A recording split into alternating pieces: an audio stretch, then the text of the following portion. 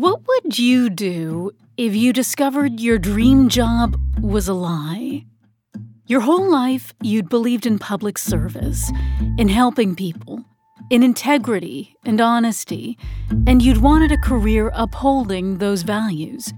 But when you finally get that job, you find that it's actually all about corruption and exploitation.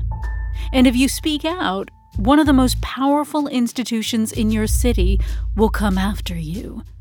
Would you take on an abusive system in order to expose the truth? Welcome to Whistleblowers, a Spotify original from Parcast.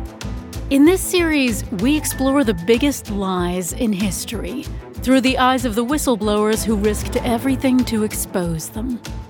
Today, we're telling the story of Frank Serpico, the NYPD cop who exposed widespread, entrenched corruption and graft in one of the United States' biggest police departments.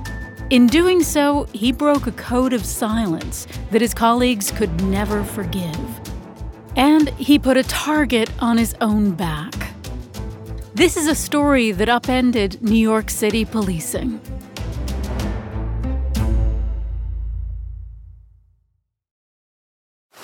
Now on Netflix, inspired by the unbelievable true story of a fake hitman, comes the new movie, Hitman, from Academy Award nominee Richard Linklater. At 96% certified fresh on Rotten Tomatoes, critics are calling Hitman a smart, sexy crime thriller with surprises at every turn.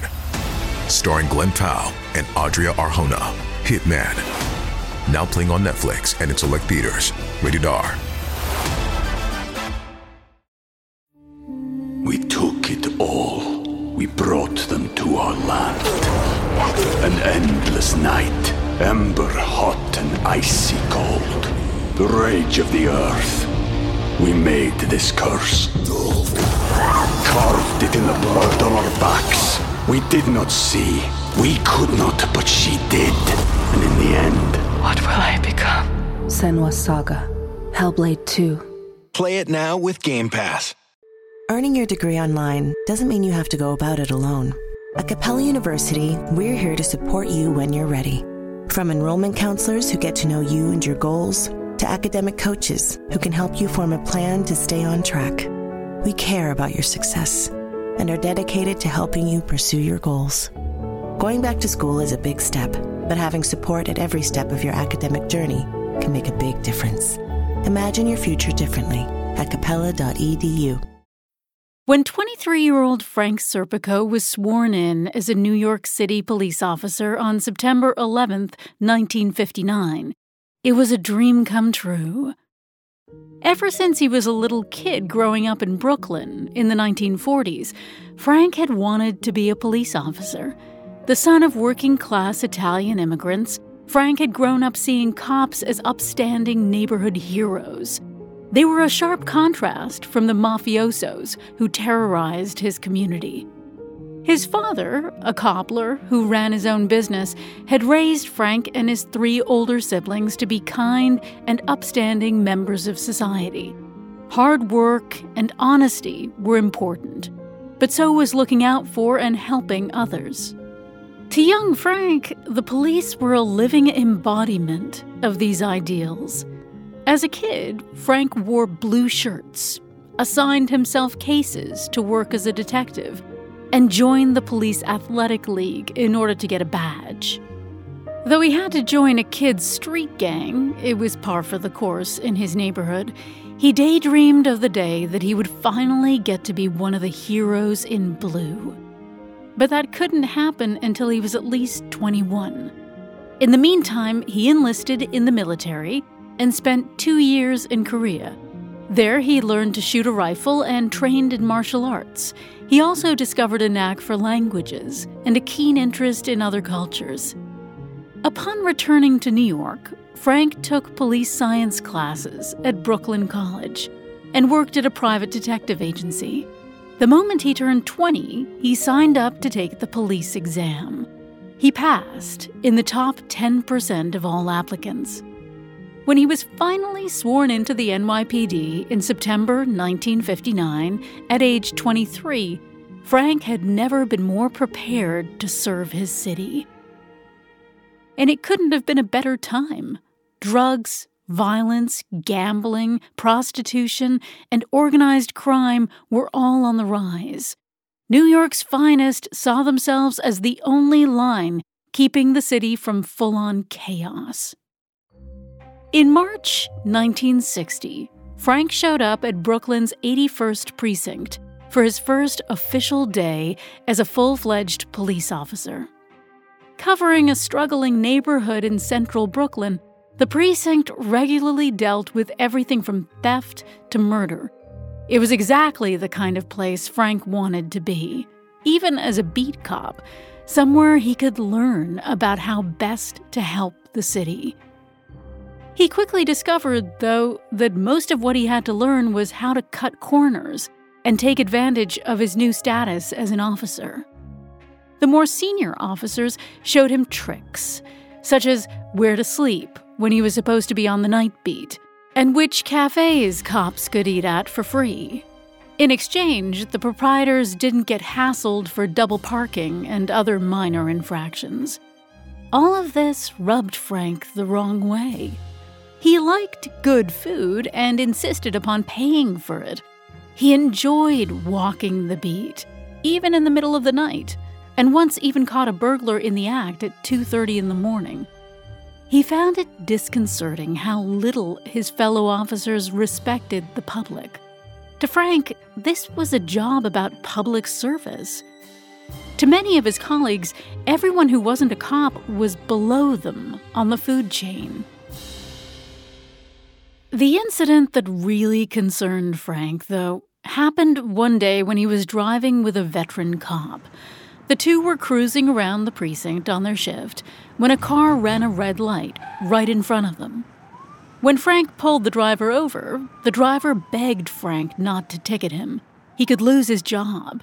Then, suddenly, the driver offered him $35 to avoid the ticket. Frank was shocked that someone would try to bribe their way out of a traffic ticket. That was way worse than missing a red light. Frank asked his partner to witness the bribery charge, but the veteran cop told Frank to let him handle it. He returned a moment later carrying cash. He'd taken the bribe and wanted to share the money with Frank. Frank refused. The other cop was surprised, but Frank insisted that he didn't need or want the cash. The veteran was grateful, but Frank left the exchange disturbed. He could tell someone, but he wasn't sure anyone would take the word of a rookie against that of an experienced cop. But Frank soon learned that he didn't need to worry about telling anyone. As word got around the precinct that he wasn't interested in petty bribes, he became increasingly popular as a partner. It seemed that everyone knew about this kind of behavior. It was just that no one cared, because so many of them were doing it. The other thing he discovered was the code of silence. If he had any problems with the way things were going, they had to be handled internally. Going outside would hurt the NYPD. Cops always had to have each other's backs, even if they didn't agree with each other. So, Frank tried to put his head down and focus on becoming as good a police officer as possible. He liked the job and found much of the work rewarding. On one of his shifts, he helped deliver a baby. On another, he stopped an attempted rape. But he soon realized that being on the beat wasn't enough to make a real difference in the world. Beat cops were often the butt of jokes and abuse from more senior officers. Many of his colleagues were jaded and disinterested. They saw the public as adversaries rather than their community. So Frank decided that he wanted to be a detective. That would give him the crime-solving autonomy that he craved. He took the first job available in the detective division that he heard about, in the Bureau of Criminal Identification, or BCI. Unfortunately, it turned out to be an office job and involved too much paper shuffling for Frank's liking. Still, he refused to be deterred. If the NYPD wouldn't develop him, he would develop himself. The BCI offices were in Lower Manhattan, so he started hanging out in Greenwich Village. Soon he was taking sociology classes at the City University of New York. He learned Spanish and discovered jazz and ballet. Within several months, Frank had rented an apartment in the village and started growing his hair out. Since he no longer had to wear a uniform, he began paying attention to fashion, wearing loose jeans and colorful shirts. The BCI didn't know what to do with him. The police didn't like counterculture types, whom they saw as drug addicts and troublemakers. Frank might be good at his job, but it was increasingly clear that he didn't belong. When his superiors quietly transferred him back to uniformed patrol, Frank feared that his chance to make detective was gone. But he got lucky. His new captain realized that Frank's unusual look would allow him to work undercover on cases where a clean-cut cop might stand out. He agreed that Frank would make a great detective and suggested he applied to be a plainclothes officer. This was now required in order to become a detective. Frank wasn't sold. He'd heard stories about plainclothes officers. They worked so-called vice cases, those involving crimes like illegal gambling, drug trafficking, and sex work. And there was talk that they took a cut of the criminals' profits. Frank had no interest in getting involved in any of that after his brush with graft and bribery several years earlier. Was there no other way he could become a detective? His captain reassured him. Maybe things used to be like that, but plainclothes work was clean now. He had no doubt Frank would flourish. So, in January 1966, at the age of 29, Frank started his training. From the start, he loved it. He learned everything from bookmakers' tricks and codes to how to cultivate informants, to how to tap a phone. He was finally getting the investigator training that he'd always wanted. When he was assigned to his first plainclothes job at another Brooklyn precinct, he threw himself into it. This was the closest he'd gotten to being a detective, and he wasn't going to blow it. It quickly became clear that, once again, Frank didn't quite fit in. For one thing, he was supposed to work with a partner. But Frank used his appearance to help his investigations. Despite being out of uniform, the other plainclothes officers were still obviously cops. Frank knew that he'd be less effective working with them, so he opted to go it alone. This lack of willingness to collaborate didn't make Frank many friends, nor did the fact that he seemed more interested in going to the theater and hanging out in the village than spending time with his colleagues. But the real problems came when he was assigned to review the precinct's public complaints. There, Frank found letters alleging that police officers were shaking down suspects for money and taking payoffs from illegal gambling operators. The complaints suggested that the cops protected criminal organizations in exchange for cash. This was the graft Frank had heard about. He had no doubt that there was some truth to the claims. He'd clearly just been insulated from the issue by working alone. It was Frank's job to look into the allegations, but when he did, his superior officer pulled him aside and suggested that he just let them slide. Cops didn't go after their own. It would just make the department look bad. He didn't want to do that, did he? As Frank tried to figure out what to do, another plainclothes officer approached him to feel him out about the situation. He wanted to know what Frank's motivation was for looking into the allegations. If Frank was looking for some extra cash himself, that could be arranged. But Frank made it clear that he just wanted to do his own thing. He wasn't interested in whatever scheme anyone else had going. Frank hoped that that would be it. But he started to get the sense that the other plainclothes cops were watching him.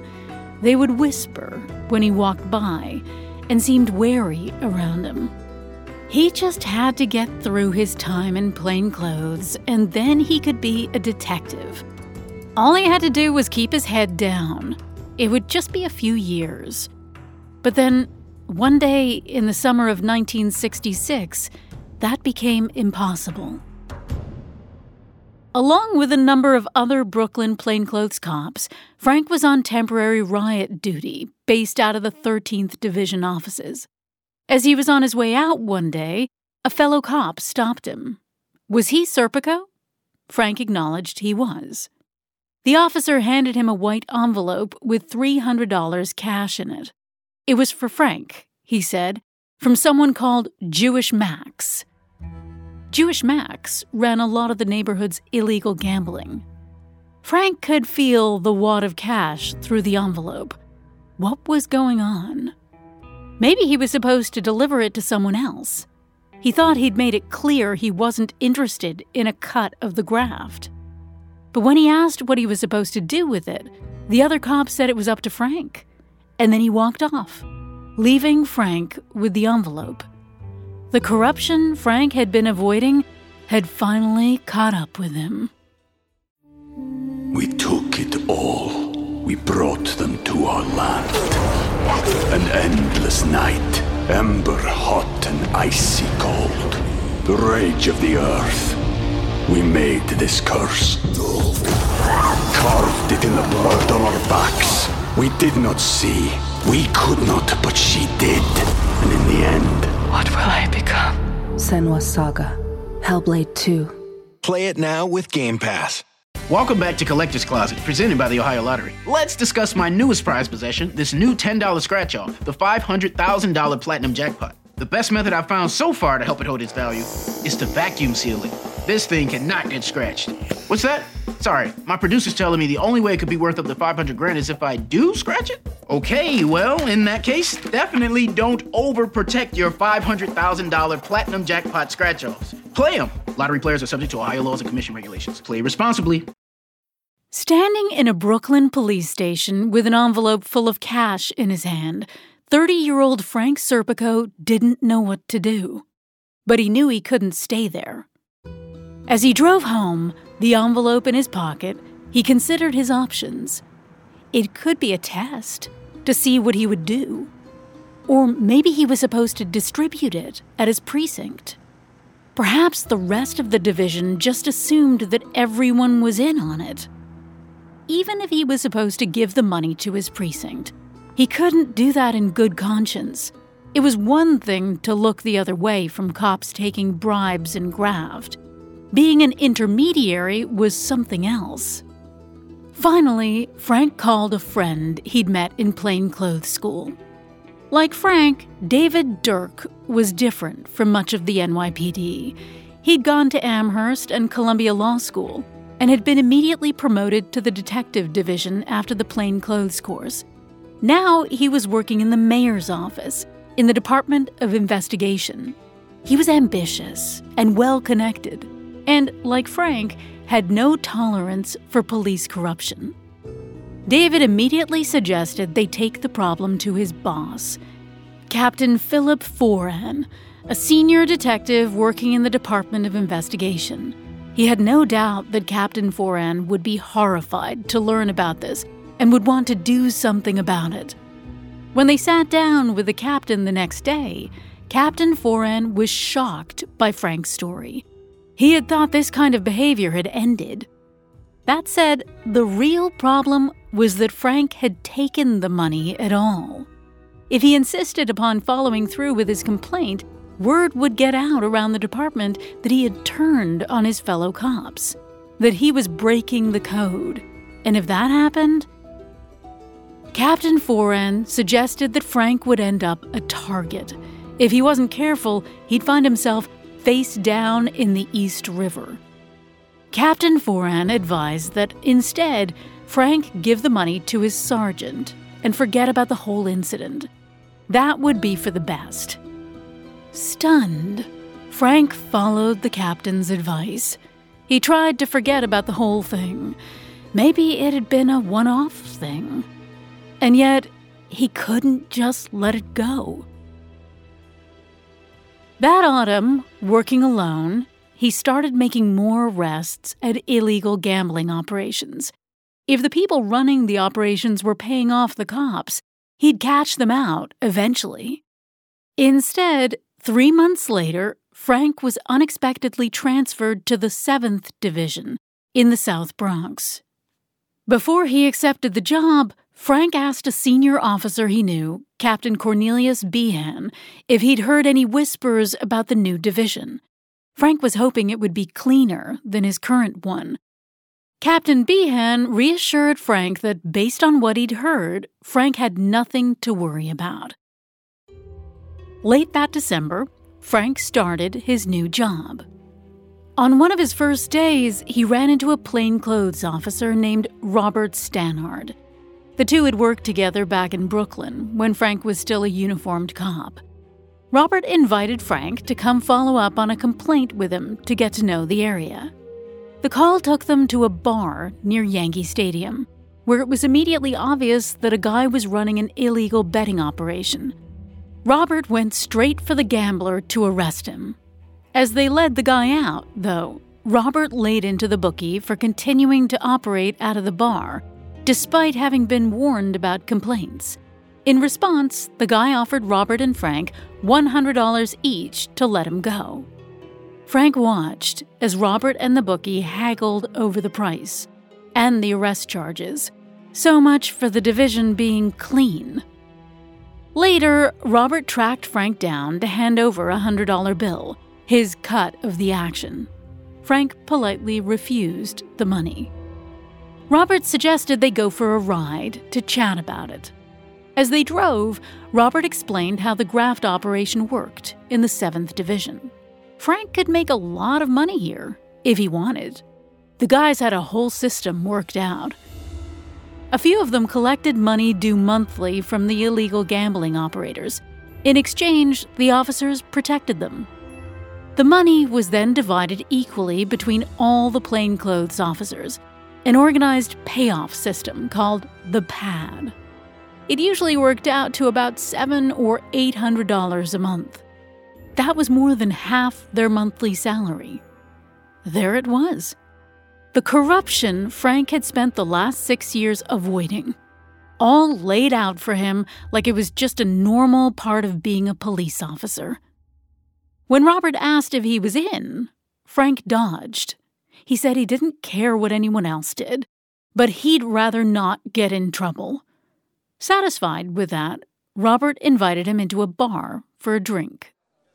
But once they were inside, Robert led Frank to a back room. There, a well-dressed man who looked like a gangster sat at a private table. Robert introduced him to Frank as Nino Ribostello. Robert didn't have to say that Nino was one of the area's big-time gambling bosses. Nino said he was pleased to meet another one of the guys. Then he handed both Robert and Frank a few $10 bills. Frank watched Robert pocket the cash, but he couldn't take the money. Nino looked surprised. He told Frank to get himself a hat. Still, Frank wouldn't do it. Finally, Frank told Nino to just give the money to Robert instead. And then he walked out.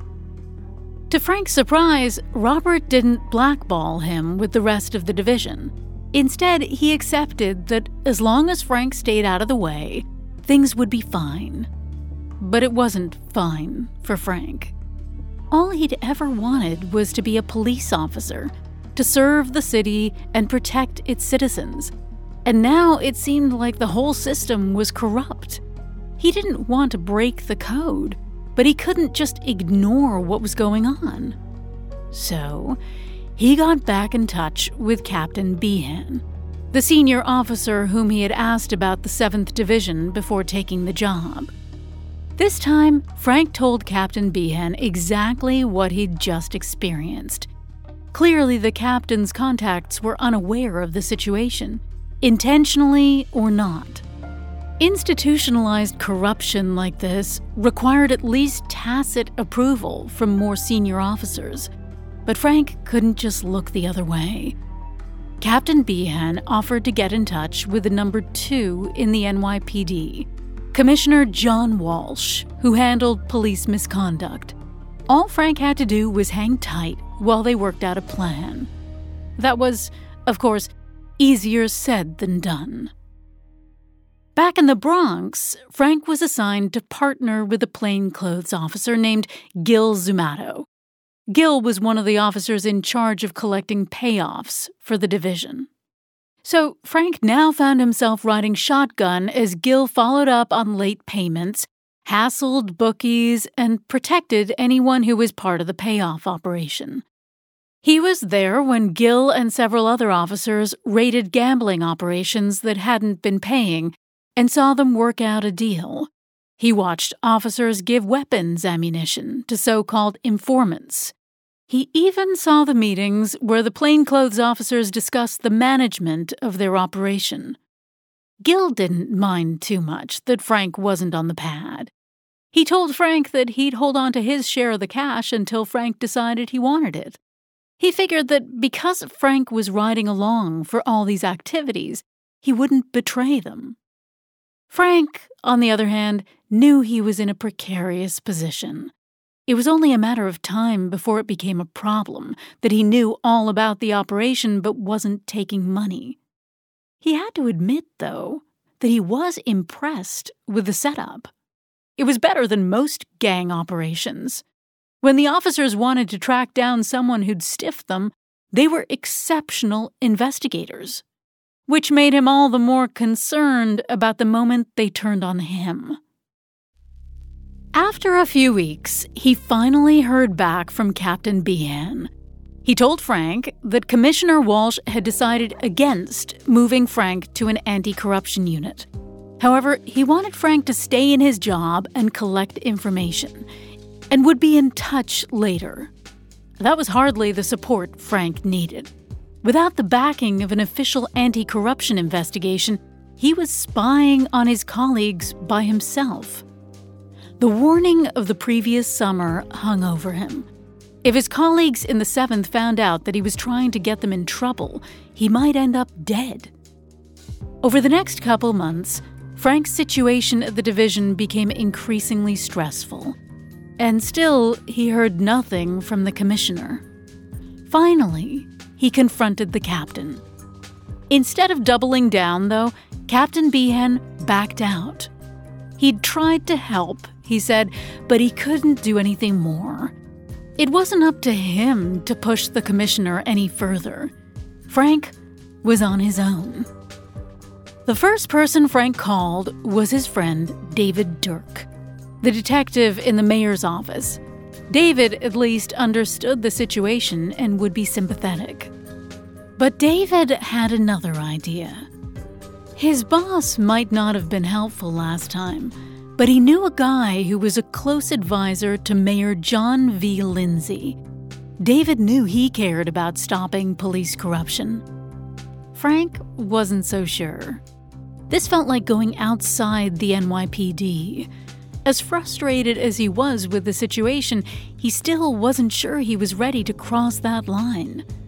David argued that his friend was in charge of managing police department issues for Mayor Lindsay. That was practically like keeping it in the department. Besides, it was the mayor, not the press. And anyway, it wasn't like anyone else was helping. Frank caved.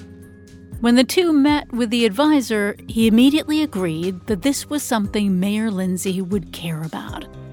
A popular and charismatic politician, Mayor Lindsay joined civil rights and anti-war protests. Making the city more equitable was part of his brand. A few nights later, though, David called Frank. He was livid. He'd just heard from his friend, and the guy had backed down. Mayor Lindsay already had a complicated relationship with the police.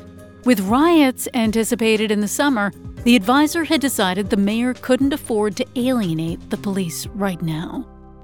A few weeks later, David insisted they try again, this time with the mayor's commissioner of investigation. Frank was skeptical, but went along anyway. Hearing the story, the commissioner asked what Frank wanted him to do about the situation. Frank suggested bugging the division office. That would get all the evidence necessary to build a case. The commissioner agreed. Finally, something was happening. Finally, the department was going to do something about the problem. A couple days later, though, it fell through. The commissioner claimed to believe that Frank was unreliable. After nearly a year of trying to get someone in the department to take him seriously about police corruption, Frank was once again on his own. He'd had enough. He was going to have to take extreme measures if he wanted to change things. Here's a cool fact. A crocodile can't stick out its tongue. Another cool fact, you can get short-term health insurance for a month or just under a year in some states. United Healthcare short-term insurance plans are designed for people who are between jobs, coming off their parents' plan, or turning a side hustle into a full-time gig.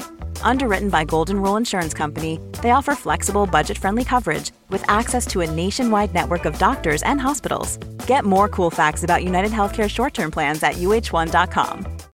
This episode is brought to you by Rakuten. Are you ready to shop?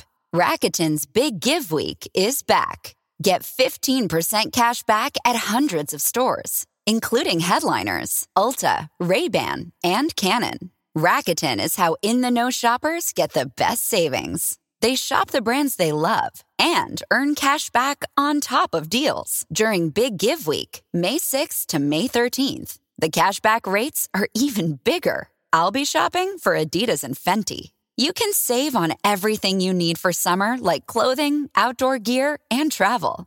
Join today for free and get an extra 10% cashback boost. That's an extra 10% cash back on top of Big Give Week's 15% cash back. You won't see higher cashback rates than these. Go to Rakuten.com or download the Rakuten app.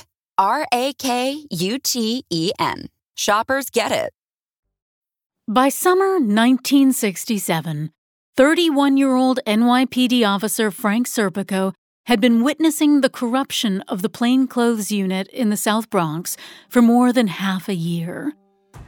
When his partner Gil was transferred out of the division, everyone else learned that Frank hadn't been taking payoff money. Immediately, he became a pariah and an object of suspicion. Frank gladly returned to working on his own.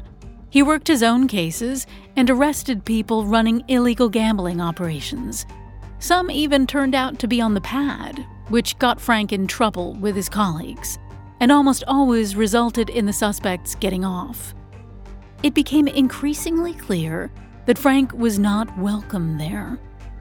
Finally, in the autumn, he reached a breaking point. He called Captain Behan again and asked for the senior officer's help getting out of the division. He'd heard nothing from Commissioner Walsh, and the graft situation in the South Bronx was as bad as ever. He'd even taken the problem outside the police department. He couldn't handle it anymore. The moment Frank mentioned talking to so-called outside agencies, Captain Behan was horrified. That could hurt the NYPD. Suddenly, he sprang into action. Over the next few days, he arranged for Frank to meet with a number of senior officers. Though they were primarily interested in who Frank had spoken to outside the department, they agreed to take the problem up the chain, all the way to Commissioner Walsh himself. This time, Commissioner Walsh ordered them to officially investigate the behavior in the 7th Division. At first, Frank was thrilled. Or he was, until he met with the most senior official involved, Supervising Assistant Chief Inspector Joseph McGovern. When Frank argued that the issue was the culture of the whole plainclothes division, McGovern disagreed. Instead, McGovern suggested that it was merely a few bad apples. Frank realized that the officers running the investigation were only worried about their positions in the police department and protecting the NYPD. They were never really going to do anything to tackle the root of the problem. Over the next year, as the investigation into the 7th Division continued, Frank's plainclothes colleagues realized that he had ratted them out. Everyone else was on the pad.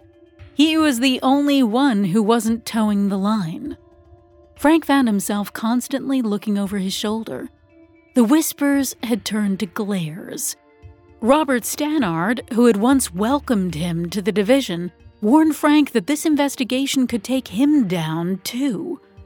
As talk of a grand jury started, Robert even suggested that someone might try to kill Frank in order to keep him quiet. Frank became increasingly paranoid. He bought himself 2 handguns and started carrying at least one at all times, as well as his official police pistol. That summer, the district attorney who was involved in the investigation asked Frank to testify before a grand jury. Frank hesitated. He wasn't interested in the kind of small-time investigation they were doing. The DA emphasized the importance of getting these plainclothes officers in order to tap into the bigger web of corruption. This was the first step. Besides, this kind of corruption could help Frank finally become a detective. Frank didn't have a choice. He testified. None of the DA's questions went beyond the low-level cops. In January 1969, he was offered a transfer that was supposedly a step up. Plainclothes duty in Manhattan North. Not quite the same as being made detective. Since the 7th had made it clear he wasn't welcome, Frank took the transfer. It couldn't be worse. He was wrong. On his first day at his new police station, another plainclothes officer threatened him with a knife over betraying his fellow officers. Frank reacted with his martial arts instincts. Within seconds, he had the other cop on the floor, his arm twisted behind his back, Frank's gun to his head. The entire office stared. Now, at least, they knew who they were dealing with. He had to hope that would protect him. A couple months later, Manhattan North's plainclothes unit got a new commander, Inspector Paul DeLees. On their first day at the station together, Paul called Frank into his office. Paul had heard about Frank, and he admired what he'd done, trying to stop police corruption. He felt lucky to have Frank on his team. Frank didn't know how to respond. He wondered if Paul was messing with him. But he wasn't. Paul also had a reputation for being clean, which similarly isolated him from much of the rest of the NYPD. Since Frank didn't have a partner, the two of them teamed up. They worked illegal gambling cases across their area, doing the kind of investigative work Frank had always wanted to do. For the first time, Frank had a supervisor he respected and could learn from. For the first time in a long time, he remembered why he'd wanted to be a cop. But Frank and Paul also encountered whispers of a payoff operation. There was no way anyone was going to tell them about it, but it was still there, right under their noses. As Frank had feared, the investigation had solved absolutely nothing. So when the DA asked Frank, in late 1969, to testify at the trials of several of the cops from the 7th Division, he refused. He had seen nothing to suggest that it would affect the NYPD's widespread corruption. This lack of cooperation frustrated the senior-most officer involved in the investigation, McGovern. He reached out to Frank to ask what more the department could do for him. After all, they'd done an investigation like he'd wanted. McGovern himself had worked very hard to do that, while also protecting the NYPD from external criticism. Frank couldn't believe what he was hearing. After all this time, the NYPD's leaders were still most concerned with protecting their own. Something in Frank snapped. It had been nearly 5 years since he'd first talked to a superior about corruption issues. He'd tried to be a good soldier. He couldn't take it anymore. He called his friend David in the mayor's office. David had once mentioned that he knew someone at the New York Times. Frank wanted to talk to the journalist. It was time to go public. Early in 1970, Frank, David, and Paul DeLees told the New York Times journalist everything they knew. As an inspector, Paul gave their story the weight and credibility that Frank alone had always lacked. Over the next couple of months, the journalist sourced, fact-checked, and wrote his story. In mid-April, he contacted the mayor's office for comment. Suddenly, with the threat of a blockbuster front-page story about police corruption, everyone sprang into action. Publicly, Mayor Lindsay immediately announced that he would be establishing a 5-man committee known as the Knapp Commission to investigate police corruption. Internally, the mayor and the NYPD leadership suddenly started asking hard questions of all the people Frank had turned to for help over the years. By the time the Times ran the front-page story on April 25, 1970, New York City's levers of power were in an uproar. The headline read, "Graft paid to police here said to run into millions." It turned the city upside down. There was no way the NYPD was going to make this go away quickly. Finally, Frank's persistence had paid off. Police corruption had become a major public issue. For Frank, however, the problem was far from solved. The trials of officers from the 7th were underway, and the DA still wanted to get Frank on the witness stand. That June, he testified in a case against his former colleague, Robert Stannard. Robert was one of several plainclothes officers convicted that year. After appearing in court, Frank couldn't exactly stay in the plainclothes division. That summer, he was finally transferred to the detective division to work with the narcotics team in the Brooklyn South area. However, he still wasn't promoted to detective.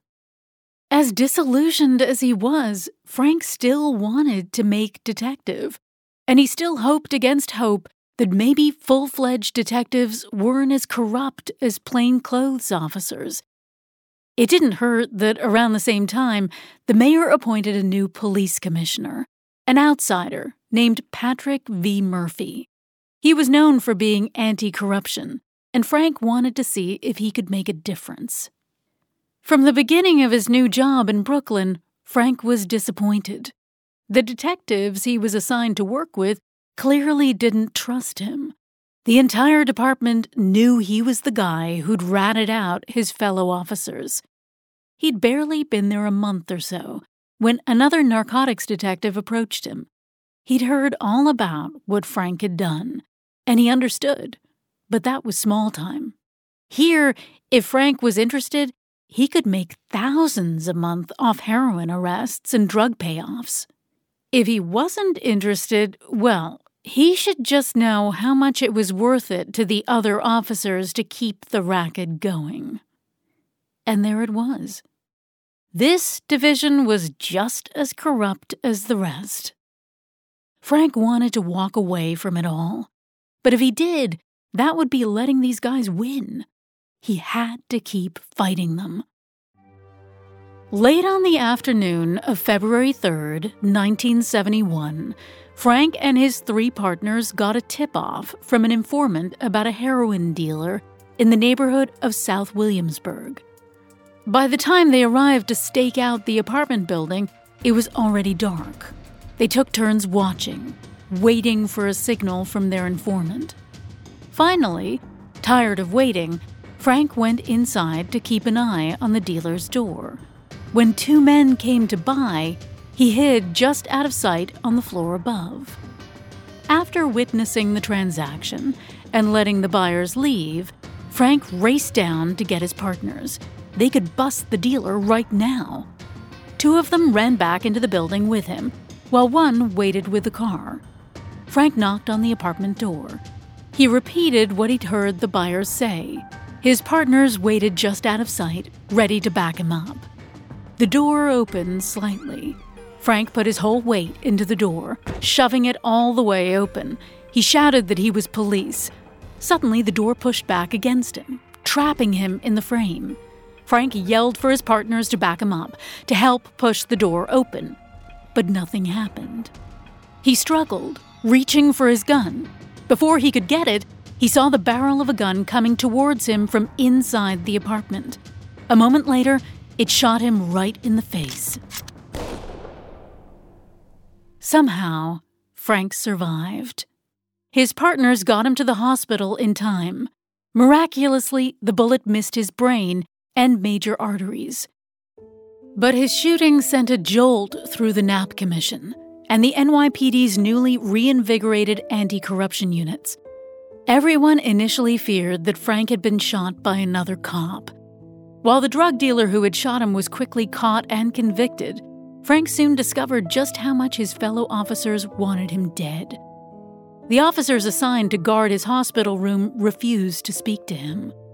He received get-well-soon cards that had handwritten messages about how the sender wished he'd died.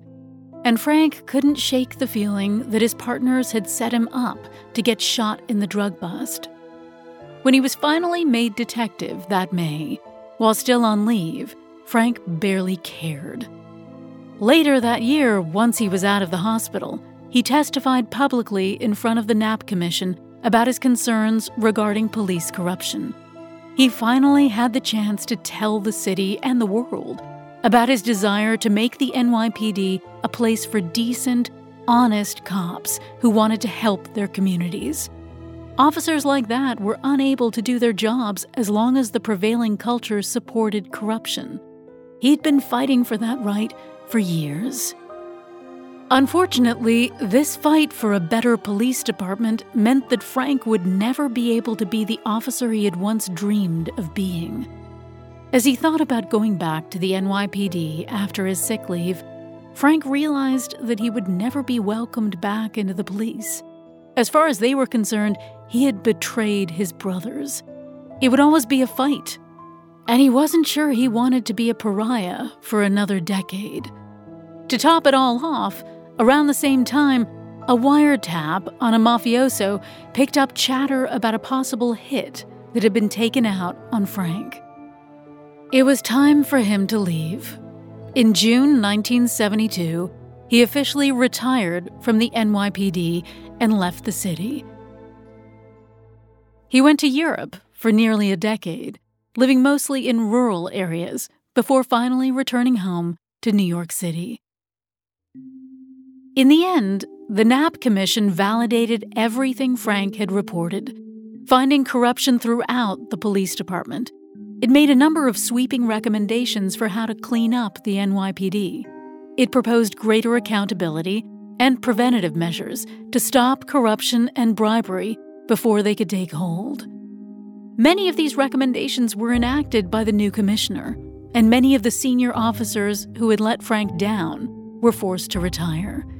Still, the struggle to clean up the NYPD wasn't easy, and the old culture refused to die. More than 40 years later, in 2013, a friend of Frank's found a recent post on a police message board calling him an Italian snitch. Indeed, it took until 2022 for the NYPD to finally recognize Frank's service with an official certificate and Medal of Honor. It only took until age 85, after 50 years of retirement, for Frank to become the decorated police officer he once wanted to be.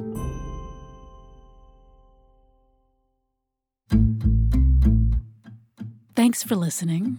You can find all episodes of Whistleblowers and all other Parcast originals for free on Spotify. We'll be back next week with a new episode about the world's biggest lies and the people who expose them. For more information on Frank Serpico, amongst the many sources we used, we found Peter Mass's book, Serpico, extremely helpful to our research. Whistleblowers is a Spotify original for Parcast, produced in partnership with Stable. Executive produced by Drew Cole, Max Cutler, and David McGuire. Developed for Podcast by Julian Boireau. Written by Kate Thorman, produced by Alice Helmwood, mixed, mastered, and sound designed by Rowan Bishop for Stable, and hosted by me, Pat Rodriguez.